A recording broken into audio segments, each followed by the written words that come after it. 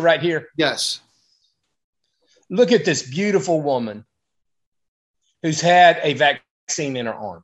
Right. She looks like she's in the third trimester. See how, okay? See how big her belly bump is? Yes. She's got beautiful skin. She doesn't have sores on her. She just got a lovely face, lovely hair. And, you know, we all hope that maybe our children or grandchildren one day will be pregnant, maybe if we're lucky. Okay.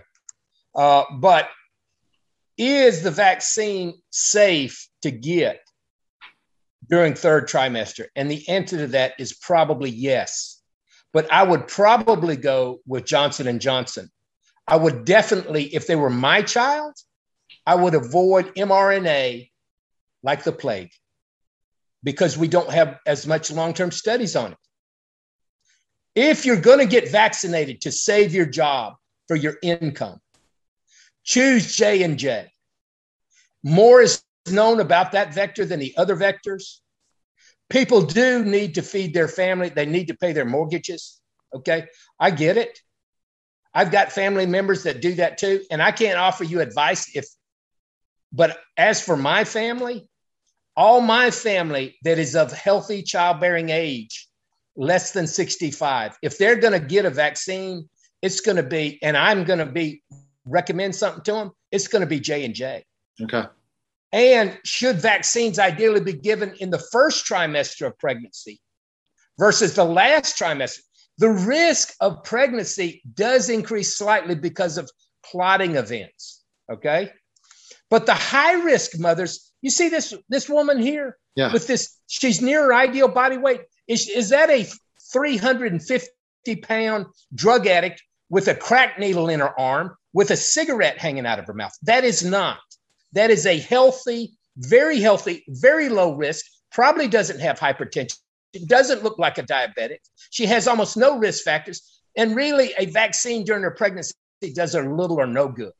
But if she's going to get one, for God's sakes, get a J&J in after 20 or 25 or 30 weeks. Okay. Does that make sense, Neil? Absolutely. So we are running out of time, Mark.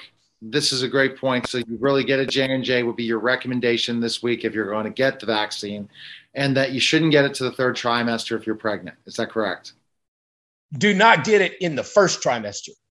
We don't know how many miscarriages were actually caused in the United States by mRNA. And that data has not been released. It's not even been calculated. And likely Pfizer and Moderna don't want that data calculated.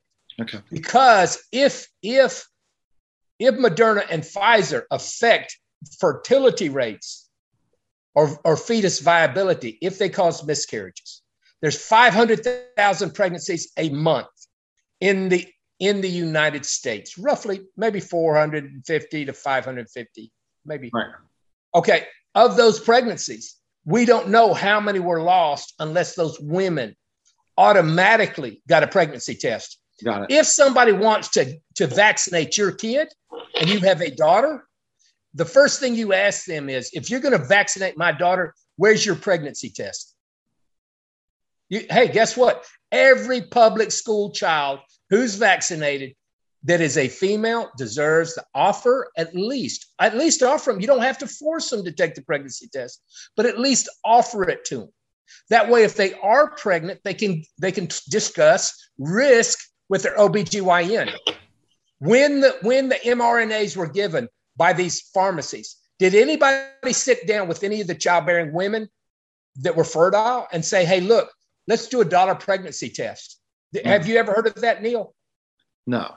So definitely going to look at these things. There's information Mark's sharing that we can share, Mark, also that some of the articles on your Twitter page as well that I'll start to do and share on your Facebook page.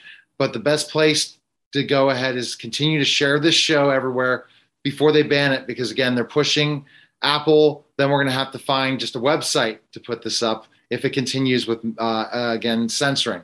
But this is when you share, because some of this information could be down at one point in time.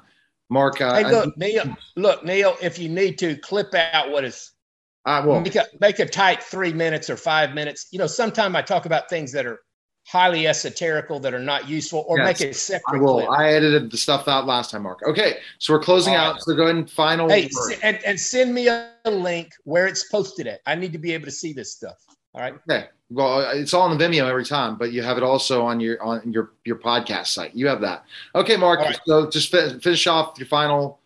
Any rate, you know, if I have a grandchild one day, and that's a big if, then that'll be part of God's plan.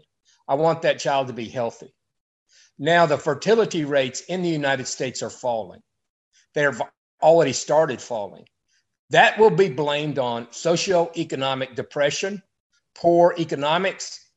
It will not likely be blamed on mRNA injections to pregnant women.